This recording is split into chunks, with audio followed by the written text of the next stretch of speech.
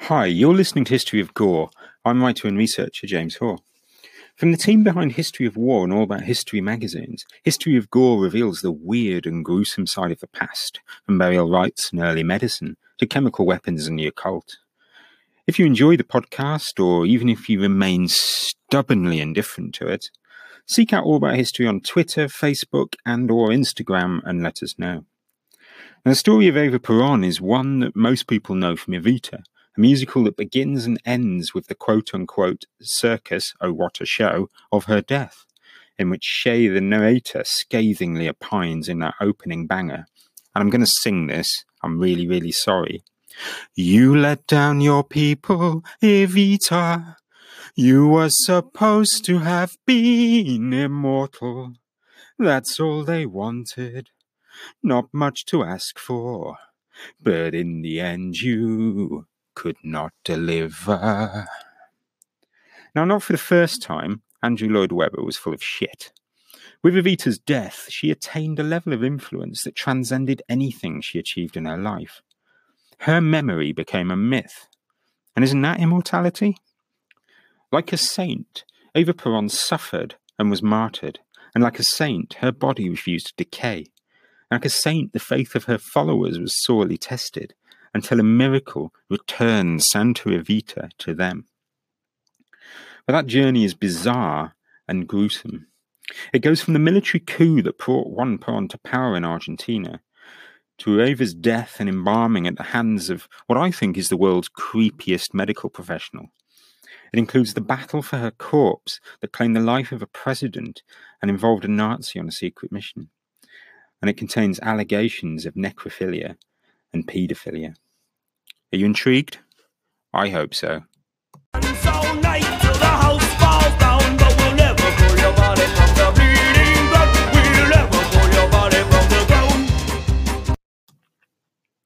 There's a lot to get through, so I'm going to try and whiz through a potted biography. Juan Perón fits quite neatly into the long and depressing tradition of Latin American strongmen, with one foot in democratic populism and another in autocracy. He was everything to everyone, and that sort of political flexibility saw him win 3 presidential elections between 1946 and 1955, and then in 1973. More opportunist than ideologue, he had his political awakening as a military attaché to Mussolini's Italy in the 1930s, and was thrilled by Duce's ability to mobilise the Italian population along military lines. Perón entered government as part of a military coup against the unpopular and corrupt regime of President Ramon Castillo in 1943. This junta was called the United Officers Group, or the Colonels. And despite his key role in the coup, Perón was not well liked, and he was shuffled off into the Department of Labour. He was effectively sidelined. The position had no prestige. So he took the initiative, and he started to build his own political power base. Siding with the unions and the socialists, Perón was able to pass a number of popular bills to protect workers' rights, and he made sure that if they didn't bear his name, then he would be closely associated with them. Suddenly, Perón was a player. The Department of Labour grew to ministerial level. He took on more power and influence, and around this time he met a radio actress called Eva Duarte, now better known by the diminutive Evita. Born in the sticks as the illegitimate daughter of a wealthy rancher, Eva Duarte was a grafter. She pulled herself up from the dirt using every tool in her arsenal. First, she ran off with a musician to Buenos Aires, and then she built a career as a model and actress, dyeing her hair blonde and bedding whoever she had to in order to advance socially. She met Colonel Perón at a fundraising gala for the victims of San Juan earthquake and caught from him the political bug. Now, Perón's popularity with Descomisados, which means the shirtless, Argentina's poor and working class, was beginning to spook the junta, who saw him as a threat to the president. They removed Perón from office in 1945 and placed him under arrest. It turned out that it was better to have the peacocking great fascist on the inside pissing out than rather on the outside pissing in. In response to the arrest, the unions took to the street.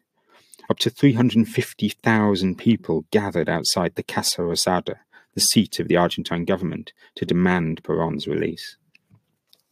Now, the common version of this story, as seen in the musical, is that Eva Duarte organised this herself, but historians find that deeply unlikely. She was very unpopular at this stage, both within Perón's cabal and within the radio industry, and Bay's arrest had suddenly pulled the rug out from under her. In fact, Perón's release was thanks to the threat of mass action from his Union allies. One thing's for certain, though. At this stage, at least, Perón and Duarte were genuinely in love.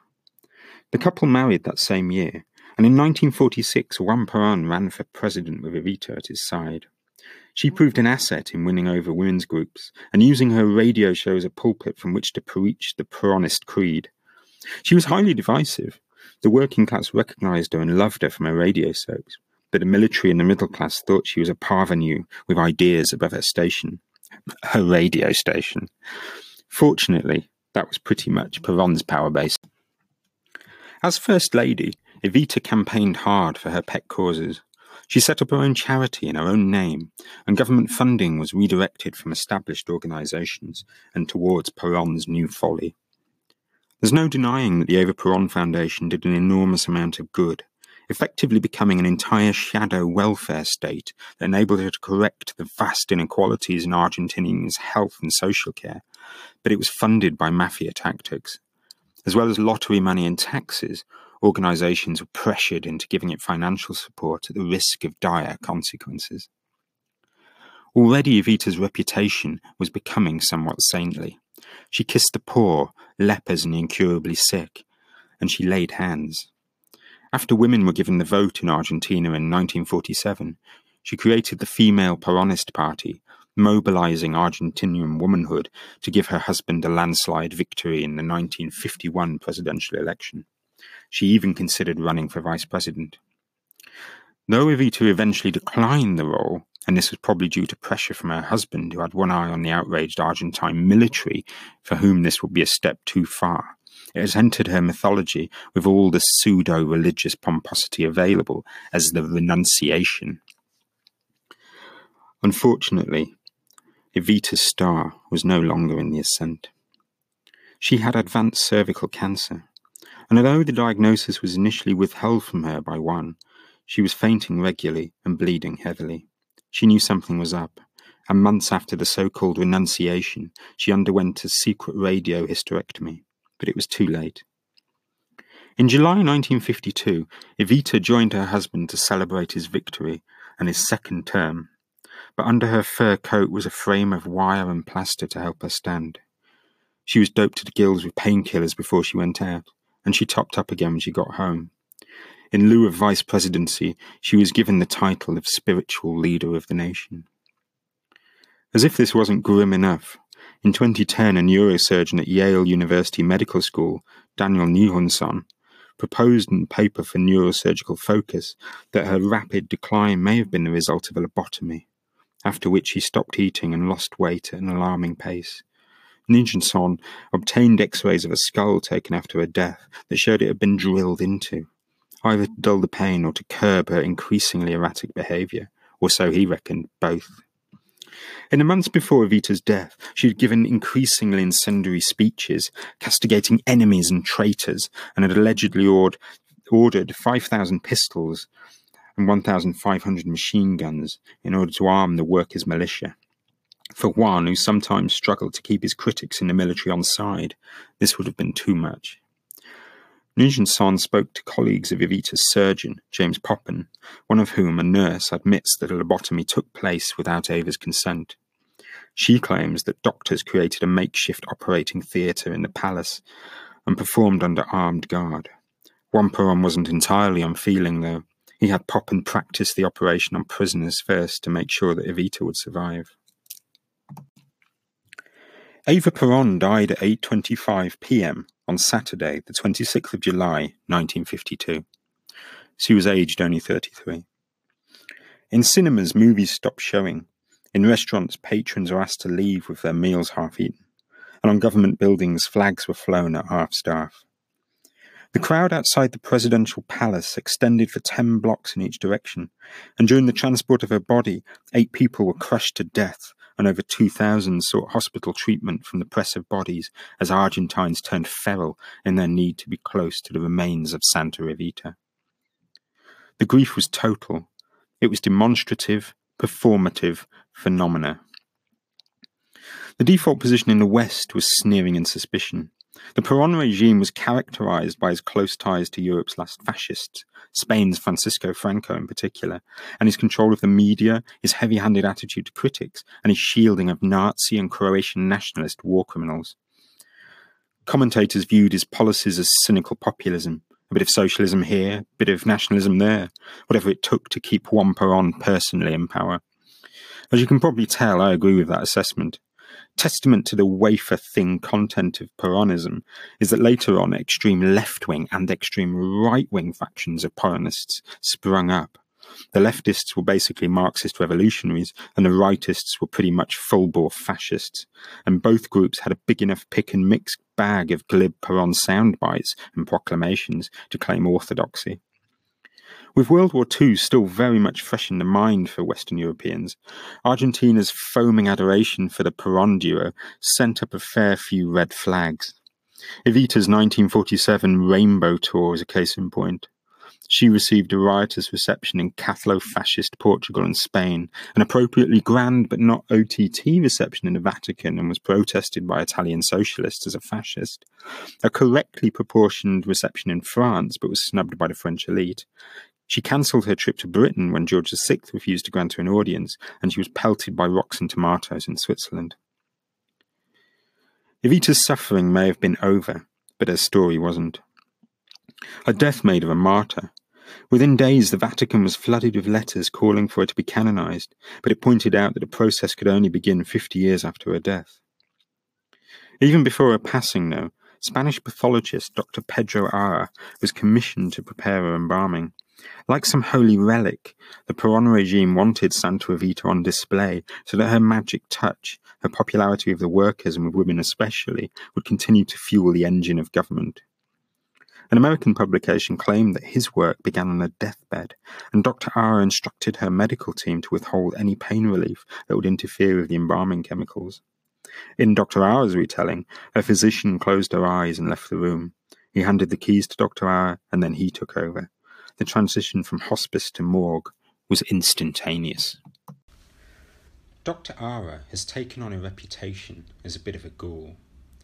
He was a Hannibal-style artiste who perfected what he called his art of the death, with hundreds of cadavers. One, the 12-year-old daughter of one of his Cordoba Medical College colleagues, was prepared so magnificently that she was dressed and seated at the dinner table every night. His other showpiece was the head and shoulders of an elderly beggar that he carried around in a case like an organic bust. Asked how long Ava's body would keep, the necromancer frothed. "When I have finished with the body, it will never decompose. It will remain forever beautiful and graceful as she is now." As a quick fix for her 13 days lying in state in a glass-topped coffin, Dr. Ara replaced her blood with a mixture of alcohol and glycerine.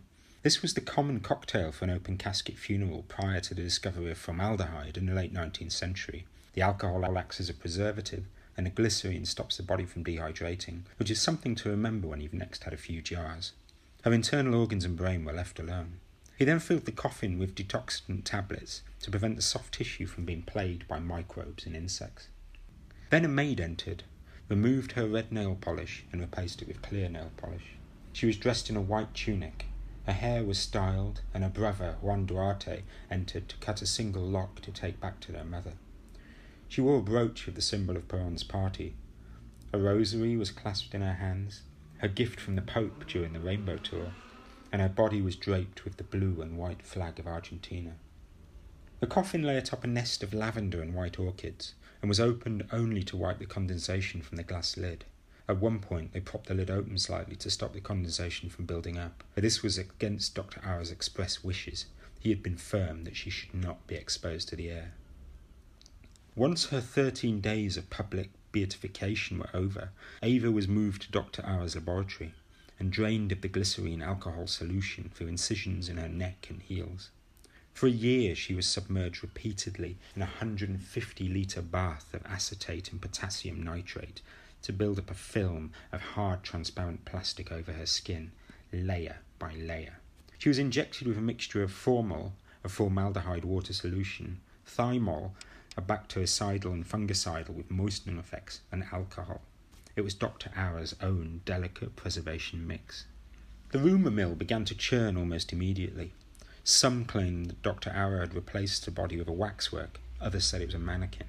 Some said that it was a composite of Ava's real remains and a model, while the most elaborate conspiracy theory held that it was in fact the corpse of someone else, given reconstructive surgery in the image of the late First Lady.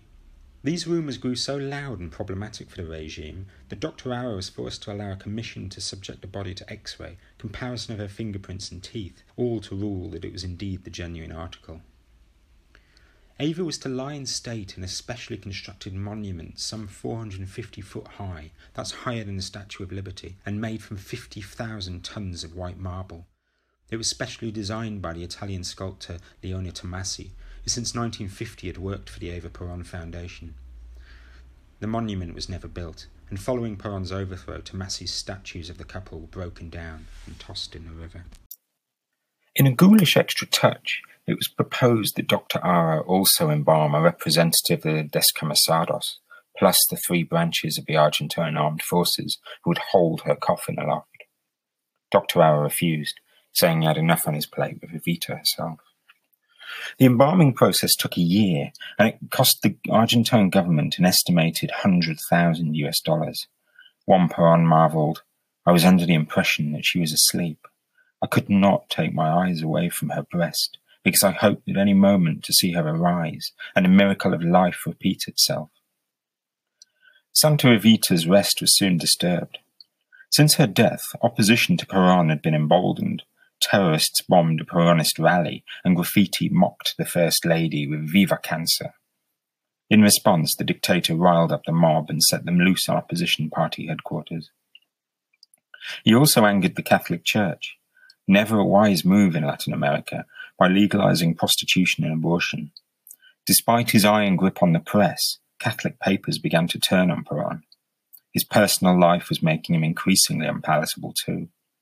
Within months of Evita's death, Perón had started a relationship with the 13-year-old Nelida Rivas. Asked about her in the papers, he smirked that 13 wasn't an issue, because he wasn't superstitious. In 1954, Perón expelled 2 priests he believed personally responsible for his bad press from the country, and he called a crowd to rally to him in the Plaza de Mayo. But just as he'd first entered government on the back of a military coup, he was about to go out the same way. Argentine Navy jets, acting on orders from his opponents within the military, bombed the crowd, killing over 300 people, before they turned tail and sought asylum in Uruguay. In retaliation, Perón unleashed a further wave of violence, this time against his religious critics, and 11 churches were ransacked across Buenos Aires by the mob. In September 1955, a Catholic clique within the army and navy struck, and over 3 days forced Perón from the country to chants of "Christ is victorious." He fled on a Paraguayan Navy gunboat, leaving his loves behind, the teenage Nelly Rivas and the perfectly preserved remains of Santa Evita. The new junta, paradoxically identified as the Liberating Revolution in that they had overthrown an elected despot and pedophile and replaced him with an unelected military coup, needed to get rid of this white elephant sharpish. Evita was a magnet for Peronist opposition, and wherever she lay, opponents of the regime would congregate. One officer of the revolution visited the body, which was still at temporary rest in the special memorial chapel in Dr. Ara's lab, and remarked with disgust and barely concealed innuendo, "It was the size of a 12-year-old girl. Its skin was wax-like and artificial. Its mouth had been rouged, and when you tapped it, it rang hollow, like a store window mannequin. The embalmer, Dr. Ara, hovered over it as if it was something he loved." Dr. Ara feared for his precious charge, and he frantically rang around the embassies to try and obtain political asylum for Eva Perón. The junta wanted her destroyed. But having come to power under the banner of restoring Roman Catholic values, they were unable to cremate her without special dispensation from the Pope, which he refused, being as the Holy Father is a messy bitch who lives for the drama. They fell back on conspiracy, and they ordered a second round of X-ray and identification to try and prove, or so they hoped, that Evita's body was a fake. They didn't get the results they wanted, and after Dr. Ara assured them proudly that she would never decay, They contemplated chucking her into a volcano, throwing her into the sea, or burying her under a runway on a remote island. In December 1955, the Chapel of Rest was stormed by Argentine Marines, who lifted the coffin into a van and disappeared into the night, while Dr. Aura no doubt wailed hysterically. Even the Marines couldn't be relied upon to behave rationally, and in the morning, when the military intelligence officer entrusted with her care, Colonel Carlos Eugenio de Mori Koenig, returned to the truck which had lain overnight in a Marine's compound, he found it surrounded by flowers and candles. The cult of Santa Revita was indeed potent. The Argentine novelist Eloy Martinez, who wrote a fictionalized account of Evita's afterlife, described this phenomenon as emotional necrophilia, and he pointed to examples in Argentina's history where acts that we associate with Catholic sainthood, the veneration of relics, become attached to political revolutionary figures instead. And you can see a similar effect with the memory of Che Guevara. According to Martinez, literal necrophilia was on the cards too. He alleged that Colonel Koenig became obsessed with her, and night after night he popped open the casket to interfere with Evita's body. Evita spent 3 weeks in a military storeroom before being moved to the military intelligence headquarters and transferred to a long wooden crate labelled radio equipment. The following year, decoy crates were fired off to Argentine embassies across Europe, while the real deal was sent to Bonn, the capital of West Germany, without the sitting ambassador's knowledge. Evita was now officially lost. Not even the new Argentine president, Pedro Eugenio Aramburu, knew her location, but his lawyer did, and in the event of Aramburu's death, a letter containing a clue to her whereabouts would be dispatched to the sitting president. In total secrecy, Eva was buried in a cemetery in Milan under the name Maria Maggi de Magistris, an Argentine woman who had died 5 years earlier. The operation was led by Otto Skorzeny, one of the many Nazi war criminals who had found refuge in Argentina after the Second World War, as a security advisor to Joan Perón and a bodyguard and possible lover to Eva. This wasn't his first visit to Italy, nor his most memorable, and the swashbuckling Nazi paratrooper had rescued Mussolini from his mountain prison in a daring raid in 1943. The search for Evita obsessed Peronists for decades. In 1970, the Montoneros, those extreme left-wing Peronist guerrillas I referred to earlier, shot Pedro Aramburu for the crime of, I quote, profaning the body of Eva Perón by concealing her location. They had been frustrated when he admitted he was unable to tell them his whereabouts, but in taking their revenge, they released the lawyer's letter. In 1971, Evita was covertly exhumed and transported to Spain, where Perón now idled away. She arrived at the Perón residence in Madrid to be greeted by her husband, his new wife, 2 priests, the Argentine ambassador to Spain, and of course the ever-devoted Dr. Aura. The doctor assessed the damage. Her clothing was wet and stained. Her nose had been flattened, her forehead scarred, an ear bent, a fingertip broken off during the junta's fingerprinting, and there was a crack in the plastic coating on her throat. Her hair, however, was pristine. In 1985, Eva's 2 sisters provided a more gruesome account of her condition, claiming she had been struck with a hammer across the forehead and face. Her neck had been nearly severed in 2. Her cheek, chest, and arm were covered in cuts. Her kneecaps were fractured, and there was a layer of tar on the soles of her feet from an attempt to destroy the body with quicklime. The following day, Dr. Aura dutifully restored the corpse, and then with the 3rd Mrs. Perón, a former cabaret dancer named Isabel, they dressed the 2nd Mrs. Perón in a new white gown. Her body was placed in a new casket that was stored, according to some accounts, in the living room, but in others, the attic. Perón returned to Argentina in 1973 to serve a 3rd and final term as president after his 18-year exile. It was cut short by a series of heart attacks, and the final one killed him in the afternoon of the 1st of July 1974. He was 78.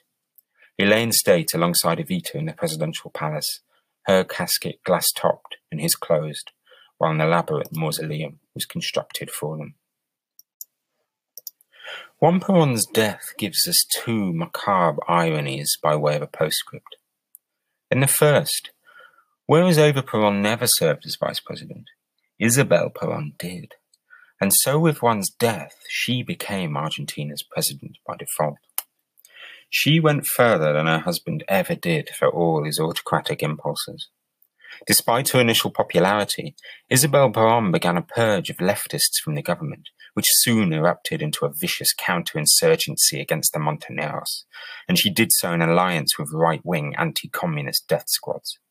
Censorship increased, and a state of siege was declared which ended basic legal rights in favor of martial law. During the Dirty War, which lasted until 1983, an estimated 30,000 people disappeared, abducted or murdered by paramilitaries and security forces for their alleged ties to the left. These victims included students, teachers, writers, journalists, trade unionists, and politicians. The Montoneros admitted that an estimated 5,000 of their men had been killed during the Dirty War, while the communist DRP gave a similar figure. In 1976, Isabel Perón was overthrown by that classic Argentine check on presidential overreach, the military coup, and she retired quietly to Spain to escape justice for her crimes committed during the Dirty War. If you remember the renunciation and the alleged lobotomy prior to Eva's death, the generals were terrified of Evita arming the workers and setting them loose on class enemies. Isabel Perón was more in line with their thinking, and they got the vice president they deserved. In the second irony, Evita would forgo the next posthumous mutilation, and instead that would be endured by the remains of Juan Perón.